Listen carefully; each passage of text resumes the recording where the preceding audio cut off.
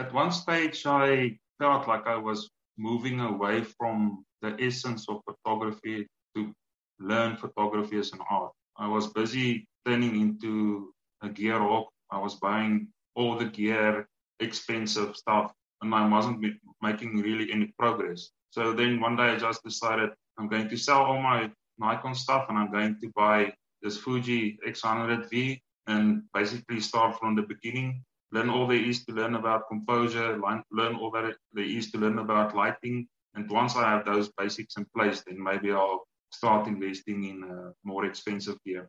I might go back to Nikon one day, but not at this stage. Welcome to the Beginner Photography Podcast, brought to you by CloudSpot. Guess what, my photo friends? It is time for another Community Spotlight interview. This is where I interview you, a member of the Beginner Photography Podcast community, to learn why you got into photography, what you're struggling with right now, how you overcame it, and how you see the world. Today, we are chatting with Adriaan Koekemoer. I hope that I pronounced that right. Adriaan has been in the group for a while now, and I noticed that he had a really good eye for what it was that he was capturing. And he was asking great questions in the group as well that clearly demonstrated that he was hungry to really learn as much as he could, but without skipping any steps. It was a very systematic approach to learning photography. So I reached out to Adriaan to see if I could learn more, and this is that interview. And I'll tell you what, it did not disappoint. I know that you're going to enjoy it. So with that, let's go ahead and get on into today's Community Spotlight interview with Adriaan Koekemoer. Adriaan, my first question for you is really simple. I just want to know, who are you and what do you do? Okay, my name is Adriaan Koekemoer. I'm from South Africa. I'm in environmental health and safety, specializing in environmental management. So I've got a passion for the environment, looking after it in all facets, from wildlife management all the way through to air quality, waste control, all that. I guess suddenly it makes a whole lot more sense why we see so many photos from you of birds, because you're outside and you like looking at birds. So tell me, how did photography come into your life? Yeah, growing up, photography wasn't really a big part of my life. As per se, I took some holiday pictures. My parents used to have an old Kodak point and shoot camera. Later on, they bought a Shannon camera, which was a little bit more fancy, a little bit more control. But ever since I was a child, I had this fantasy of one day owning a camera, a proper. Back then, it was still film camera, SLR cameras, and when we went to the malls here in South Africa, I would always look in amazement at the cameras through the shop window. But unfortunately, it was never really an option for me. And when I got to the point in my life that I could actually afford what camera, I took the dive and I bought a camera for myself. The first camera was the Nikon D5000, the kit lens. So, I'm sorry, go on. I get excited sometimes. As far as when I was a child, I used to watch the nature programs a lot. I used to back in the day, we used to have VHS machines. I recorded that on video cassettes, and I used to watch documentaries over and over. That's where my love for nature originated from. Growing up, I had heroes like, I don't know if you know him, Darryl Balfour from South Africa, wildlife photographer. Yeah. Okay, so that's basically. When I'm always interested in that why in photography, right? So as you were a kid, you had that point and shoot that you were taking photos on vacation. Why was that not enough for you? Why was it that you wanted to invest in a proper camera, a real camera? What was it about that you wanted most? For me, it was about, I wanted to take the things that I saw in nature and how I saw it, and I have the ability to show it to someone else, capture that moment that I experienced in nature and share it other people. So when you finally got that camera, right? When you saved up, you got the Nikon. You said the D5000. That's a big jump from just a regular point and shoot camera. What was the hardest part of picking it up? Yeah, look, at first I started like everyone else on auto mode. Then I really made, sorry about that. I really made some network and got myself involved in classes to learn to get off of auto mode. Go through the ropes, aperture priority, shutter speed priority. But yeah, I think the hardest thing, not necessarily the technical stuff, but more on the creative side. Anyone can take a picture of a lion, but it really needs some insight and imagination to take a really good picture of a lion that tells a story. How did you find how to do that? Yeah, in the beginning, it was basically like I like to call it is copy pasting. You see something nice in a magazine and you try to recreate it yourself. Mm-hmm. It's not always successful, but sometimes you get lucky and you get a nice picture. So obviously, I don't have lions here in little Indiana here in the Midwest. But when you go out, was the goal to still photograph those things that you loved, or is there a goal to take photography farther for you at this moment?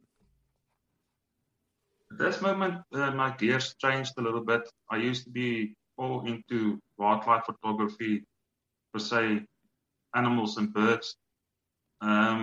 These days, I'm more into, I don't want to really call it fine art, but I like flowers these days.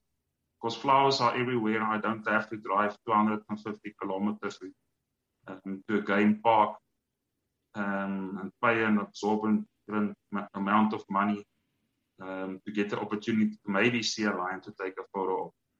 So, what is it about flowers that you love?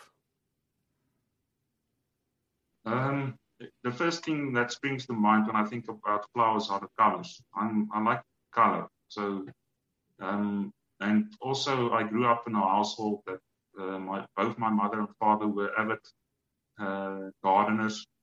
I grew up doing a lot of gardening. So it's something that's kind of in my blood. I really appreciate the effort that goes into planting flowers and the beauty that results from that effort. So when you can take out a, cell phone here and we can go and we can take, relatively beautiful photos of flowers with how, they have a small sensor. It's almost perfect for macro photography, right? Getting real close. Yeah. What is it about, shooting that with your Fuji cameras? I know that you switched. I don't know if you switched away from Nikon, but I know that now you got some Fuji cameras. What is it about shooting with your real kit that you can achieve with those photos that you can't with a phone? Yeah, the phone has its limitations in terms of what you can do after you took the image.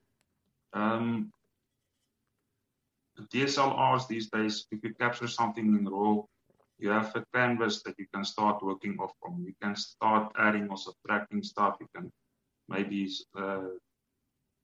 saturate the red a little bit or the blue, really bring that to the forefront. You can try and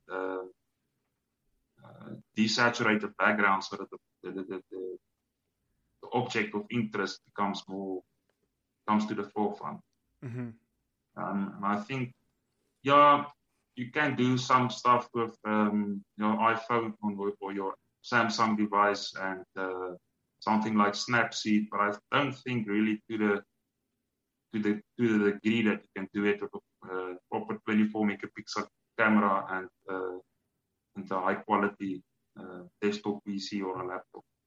So you do a lot of editing of your images? I try to limit it to Lightroom. I used to do a lot of Photoshop, but these days I try to limit it to Lightroom. Sometimes I'll export it to my phone and do a little bit of Snapseed afterward. Because there's some stuff on Snapseed that you can do, like for instance, the ambiance or what's the other one? It just adds a little bit of warmth or depth to the picture after you exported it from Lightroom.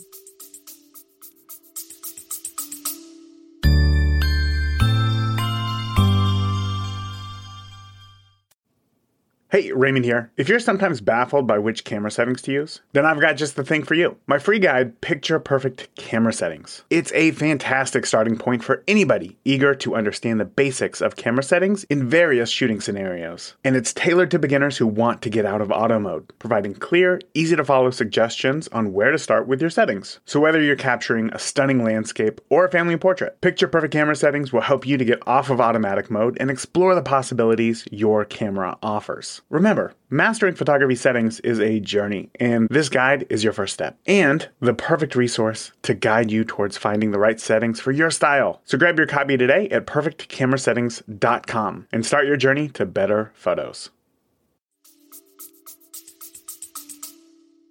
I don't really use a lot of Snapseed, but I remember there for a while when I was. It is a very robust option to edit photos if you're just on your phone. So that's a great thing right there. I had never heard of the obviously, like, I know that it does a lot of like enhancements and stuff like that, and that is very cool.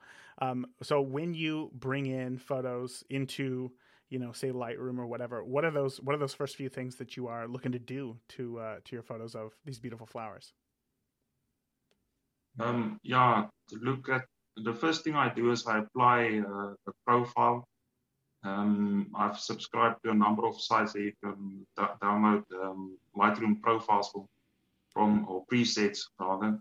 And then the second thing I'll do is fiddle with the color and the temperature, and then only then I move over to the light, the exposure, the whites, the blacks, the shadows, highlights.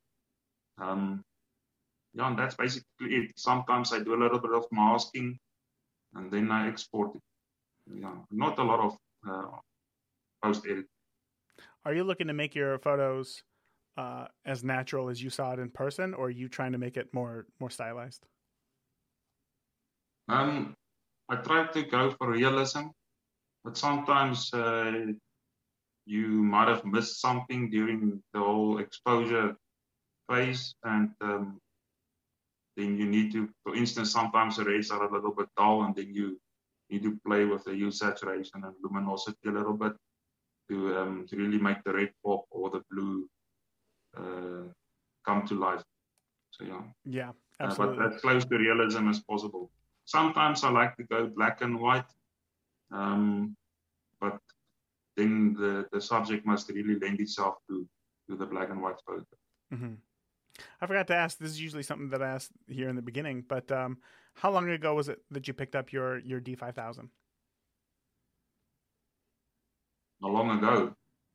I bought the D5000 in 2012. Had you been pretty focused on learning photography since you picked it up? Yes, but I go through peaks and valleys in terms of photography. I'll do it seriously for 2 years, and then it will be in the cupboard for 6 months, and then I'll pick it up again. But I must say, up until recently, I've been pretty diligent with my photography. So it's only now that I'm busy packing my stuff, moving to England, that I don't really get around to it, which is a pity, because you start losing your skills that you built up. It's photography is a skill-based activity. Yeah. Why do you think most recently you've taken a more serious attempt or try at photography? Like, why is it right now that it's sticking with you more than it has before? Look, I've had serious aspirations to start a website, maybe do some prints, or get to the point that I will be able to do that. So yeah, the only way that I can reach that point is through daily practice. I mean, a good golf player like Gary Player didn't go to the golf course once a week and won the number of championships that you need to practice every day. So that's why I picked up the camera more. I even made it a point to travel with the X1 Fujifilm X100 in my bag, the latest compact from them. Just to when I see something, the camera is there and I can make an exposure. Yeah, the X100V is a phenomenal camera. I recently sold mine and I'm pretty upset about it actually. But what was it that I guess tell me about a time where just simply having your camera on you led to you getting a photo that maybe you're proud of today. Has that happened yet? Yeah, I need to think now a little bit. I think one of the latest instances of that would be when I went. I'm part of a pretty big church group.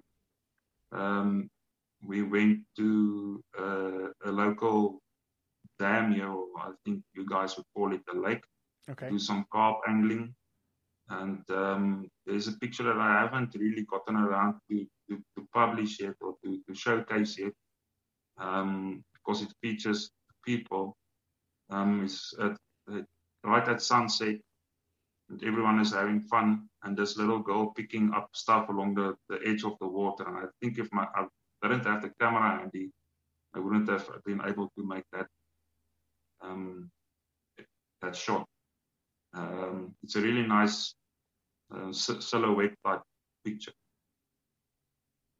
What about in times where, no, I guess let me ask this question.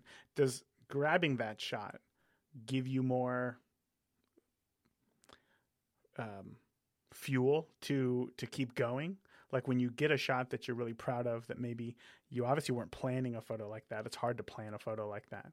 But when you get a shot like that, does that get you more excited, or do you feel like your technical knowledge is still trying to keep up? Does that question make sense? Yes, it does. It wasn't actually that long ago that I started photographing people per se, more from I don't really know if you can call it street photography, but more candidates of people I don't know. And ever since those first pictures and this picture that I'm speaking of, I was quite surprised to the level that my skills increased. And I actually went, this isn't half bad photo. It definitely puts fuel to the fire to try and improve even further. Right. And maybe try even more photos containing people, even if it's ones that I don't know. So for you, are you going to try to shoot more silhouettes? Or what is it that you're going to focus on and try to capture more of after, capturing a photo like that? So I actually just realized not very long ago that I quite like taking pictures of friends and family while we're out fishing. So that is one option that I'm considering. And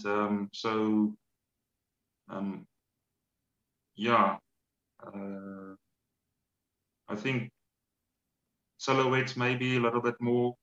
I'm not really into portrait photography per se, but I like a little bit of a human element in the picture, because it just conveys that this is nature and people are living there as well. And I think that's where my whole thing about being in environmental management comes from, because it's interaction between humans and nature at the end of the day, and the environment. It's not just managing environment, you're managing the humans in the environment. So right. I think, yeah.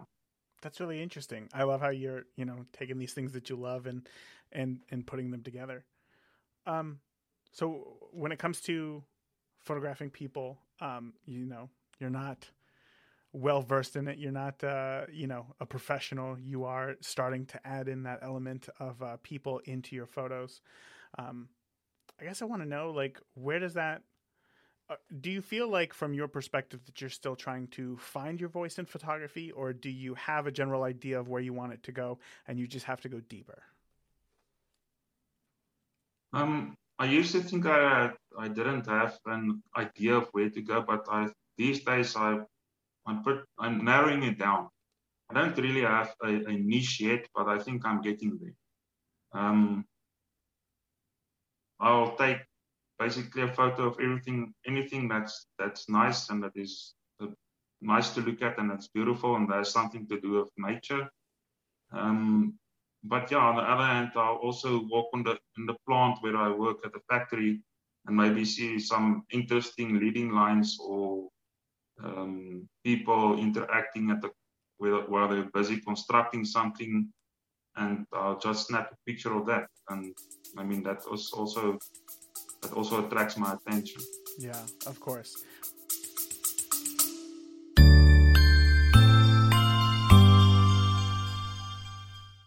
There are two ways to bring home more money with your photography business. You either get more clients or you spend less of the money that you make. CloudSpot Studio helps you keep more of what you earn. With the lowest payment processing fees in the industry, the average photographer will save $300 annually. And that's just more money to invest in essential gear like a new flash or a sweet camera bag. You know, one that is perfect for storing all of the wedding day snacks that you can pack. But it's not just about savings. CloudSpot Studio is designed to streamline your workflow. Easily organize shoots, send contracts, questionnaires, invoices, and you're really going to enjoy the hassle-free payments. So sign up for a free CloudSpot account at deliverphotos.com, and as a bonus, you're going to get access to my exclusive wedding and portrait contracts and questionnaires at no additional cost. Why let fees chip away at your profits? Empower your photo journey with CloudSpot and watch your business soar. I totally understand that. It's difficult, I think, when having this idea that you like have to have this niche, which we've talked about before. There's so many photographers who are, say, no, you don't need that at all. And then there's a lot of photographers who say that, to find success, you have to niche down. And, I would imagine that would be really confusing messages, to figure out what it is that you want to shoot. But I think, my question was probably a pretty poorly asked question, because looking at your photos and just hearing you talk, it seems like, the overall element, things that you love is nature. It's being outdoors. It's, as you said, it's this relationship, I think, between the human and nature that just exploring that deeper is really going to, I think that's broad enough that can cover a lot of different aspects of photography, but still give you a direction in which to follow in your photos. What is it that right now you feel like you're struggling with the most?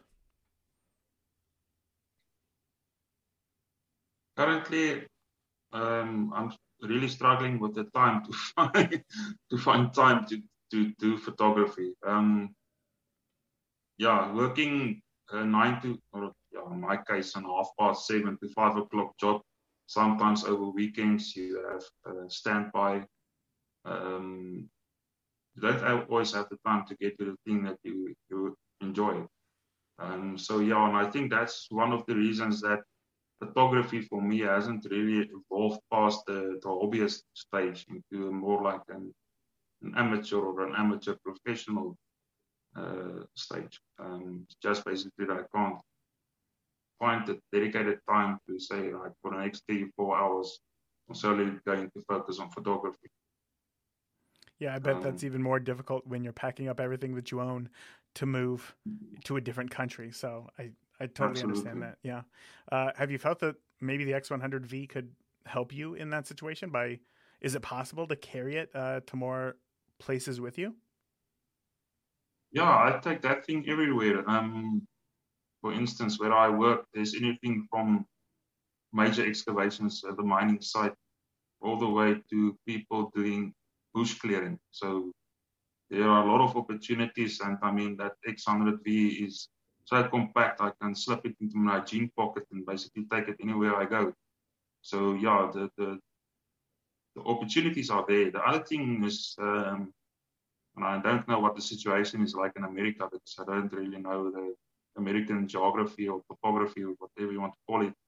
But where I am from, if you miss the, let's call it around 9 o'clock in the morning mark, and you didn't make any pictures, then you can just put the camera away because the light here is so harsh. The African sun, as they say, isn't really conducive to good lighting conditions. Except if you maybe can get into some shade or under some trees, but yeah. Then again, the soil is so bare that you also get that radiation from below. That is also a big factor in terms of wildlife photography. That's why the guys in wildlife photography stick to the golden hours most of the time, because you can't take a good picture over 100 or 200 meters during the hottest part of the day. I never thought about that. Reason for that being is that there's, I think they call it refraction in the light, and that kind of makes the picture look like a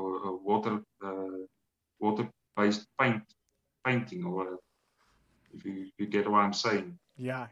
We call those just, I don't know, heat lines, I guess. Like, yeah, radiation. Yeah, refraction. Makes everything look soft and soggy. It doesn't look nice. So yeah, time and environment is a big role in when I can do my photography. So yeah, I think that's the biggest obstacle. Are you hoping that when you move, there's more opportunities to be able to shoot, especially with a weather-sealed X100V? You know, England, I know that it is quite wet, but you should still be able to shoot quite a bit. Yeah, and it looks like it's quite cloudy as well. If it's a cloudy day and it's overcast day, you can basically shoot right through the day. Yeah. You just need to pick your subject. Let's talk about your move from Nikon to Fuji. Why did you decide to purchase a Fuji camera? At one stage, I felt like I was moving away from the essence of photography for me at this stage, and that is to learn photography as an art. I was busy turning into a gear hawk. I was buying all the gear, expensive stuff, and I wasn't making really any progress. So then one day I just decided I'm going to sell all my Nikon stuff and I'm going to buy this Fuji X100V and basically start from the beginning, learn all there is to learn about composure, learn all that there is to learn about lighting. And once I have those basics in place, then maybe I'll start investing in more expensive gear. I might go back to Nikon one day, but not at this stage. So does that mean that you have found right now what it was that you were looking for just by shooting Fuji? Yes, more or less. I think now I'm more focused on composition and lighting than I was before. I mean, it's nice if you have a 500 milliliter lens. Of course. On your Nikon. You can take a picture of a lion from a very far distance away, and then you can crop it in post. But now, for instance, you have a flower. The flower looks nice, but now you need to wait for the right time of day. You need to think about composition, but just in a smaller scale. I mean, leading lines, abstracts, S-curves, all those things still apply. So it forces you to focus more on the art side of photography rather than the tech side. Let's see. Sorry, I wanted to write that down because that was good. It focuses you or it makes you focus more on the artistic side. I like that a lot. When it comes to those compositions, you said that you are focusing on more now, focusing on composition and light. If you look back at some of your earliest photos, where do you think it was lacking most in terms of composition? Or I guess, how do you feel like you've progressed most through composition to where you are today? I don't know if that was a good question or a terrible question. I'm going to hope that you can pull something out of that. Yeah, like I said, it was easy to take a picture of let's step away from the example of a lion and use a giraffe this time. To put that giraffe on the rule of thirds, head in the 1/3, body in the rest, create some negative space, positive space, all that in post. Now you actually have to walk closer or further away to get to the composition that you want. So in terms of thinking before you push the shutter button, that was the big improvement for me. Is just thinking about the picture before you actually. Do you think that before you just weren't thinking about the photo before you took it, or where was that biggest disconnect? Yeah, I think, like I said, the biggest issue was that you started to over rely on the gear. You started to think more about the tech than the actual art. You started to rely on the tech to make the picture. You didn't trust yourself. You didn't make the decision. You didn't pre-plan before you made the picture. And I think that is the big paradigm shift that happened for me from switching from Nikon to Fujifilm. Where does that idea even come into your ecosystem? Because I know that there are plenty of people who are more than happy to just have, for all intents and purposes, great gear, and that is enough for them. Where did you think that your photos were lacking that made you think, I have to dig deeper, I have to find the artistic side of photography and explore that? Yeah, it actually came by the way of classical Dutch painting and artists. I started gaining an interest in my heritage because I'm Dutch. I'm from a Dutch background. Started looking at guys like Vermeer, and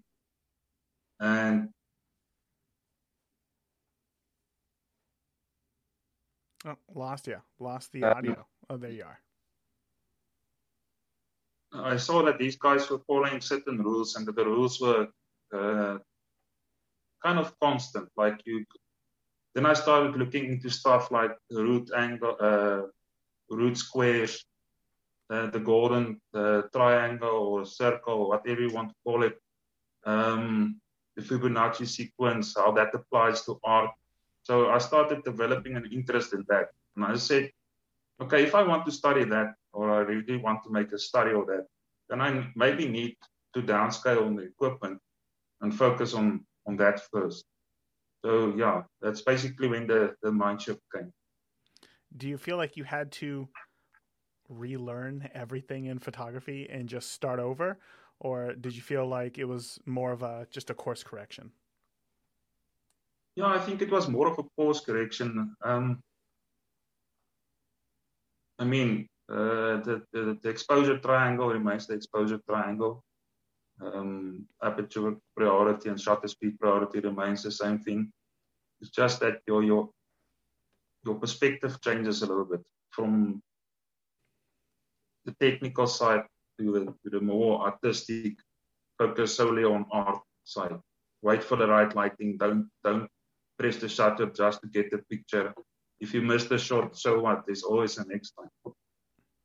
That's a big lesson right there to learn. Is if you miss the shot, who cares? There's always next time. And for most cases, I would say that that's absolutely true. And unfortunately, we put so much weight on ourselves to capture that one photo and make sure that we get it. But as you said, there will be a next time. This is a. I know for guys like yourself, it's not always the case. You being into wedding photography. I mean, yes and no. Like there's the kiss, technically, but you can always stage that. And I think that there's a lot more weight to wedding photography than what is actually there in practice. I think once you understand the cadence of a wedding and you can kind of prepare, right? You have to ask a couple, give me a timeline for the day, so you know what's coming up, and then you just react, and that's that. And if you miss it, then you can either ask them to do it again or just be okay with missing it. But you're gonna miss a lot of photos. So this right here is a hypothetical question. But imagine 100 years from now, all of your photos are found in some sort of, I don't know, cloud, hard drive, whatever it is, right? And people are looking at these photos. What do you want people to feel when looking at your photos?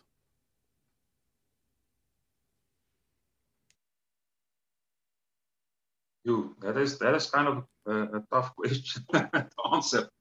Um, at this point in time, I would say that if I'm lucky enough that someone finds my photos 100 years from now, and the way the world is going currently, is maybe they can just have a little bit of a look back on what the world used to be in terms of, because I mean at this rate we are killing off the environment at an exponential rate, and maybe a little bit of remembrance of the wild places that used to be, that were, I don't know, maybe in 100 years we're living on Earth and everything will be city all over the place. So you don't know. So maybe just a little bit of a memoir of the years that used to be, if I could call it.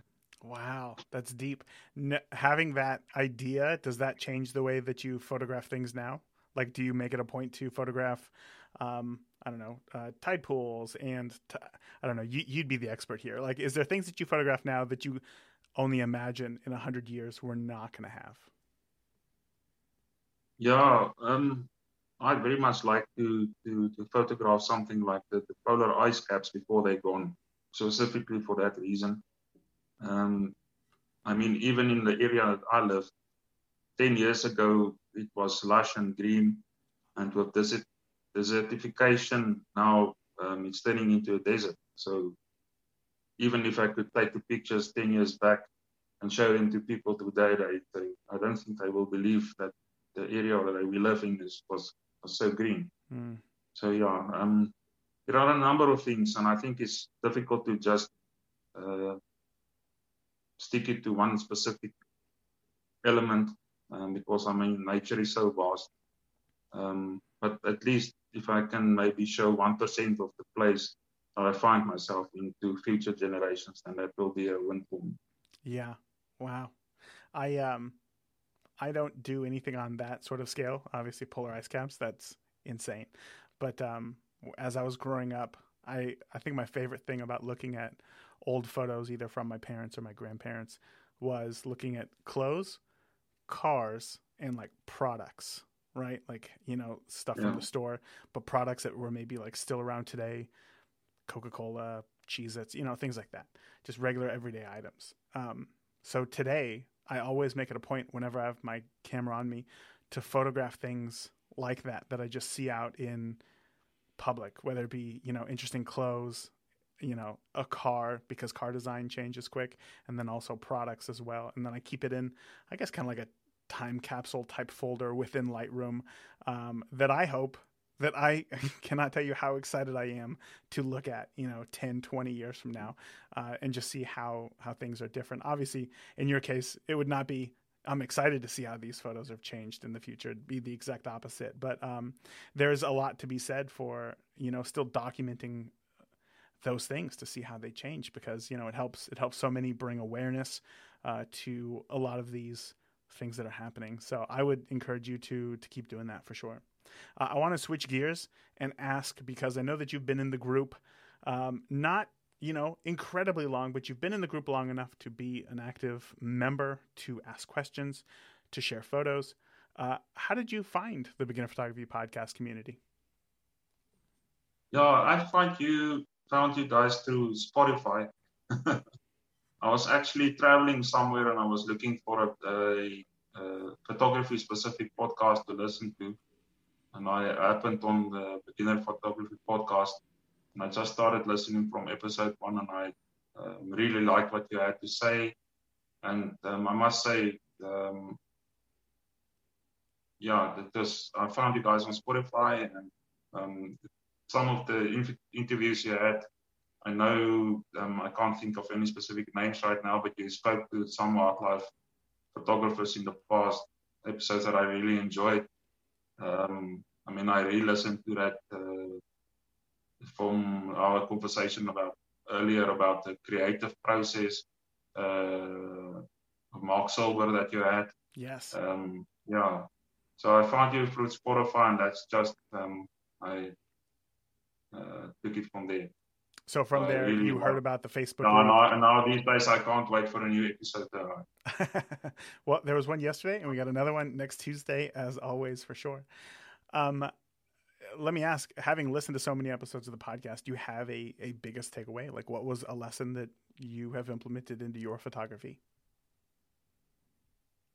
Yeah, one of the things, and I'm going to come back to creative or being creative again, is that it's good to follow a creative process. It's good to look at what the professionals did in the past, but it's also important to find your own style, to find your own way of looking and doing things.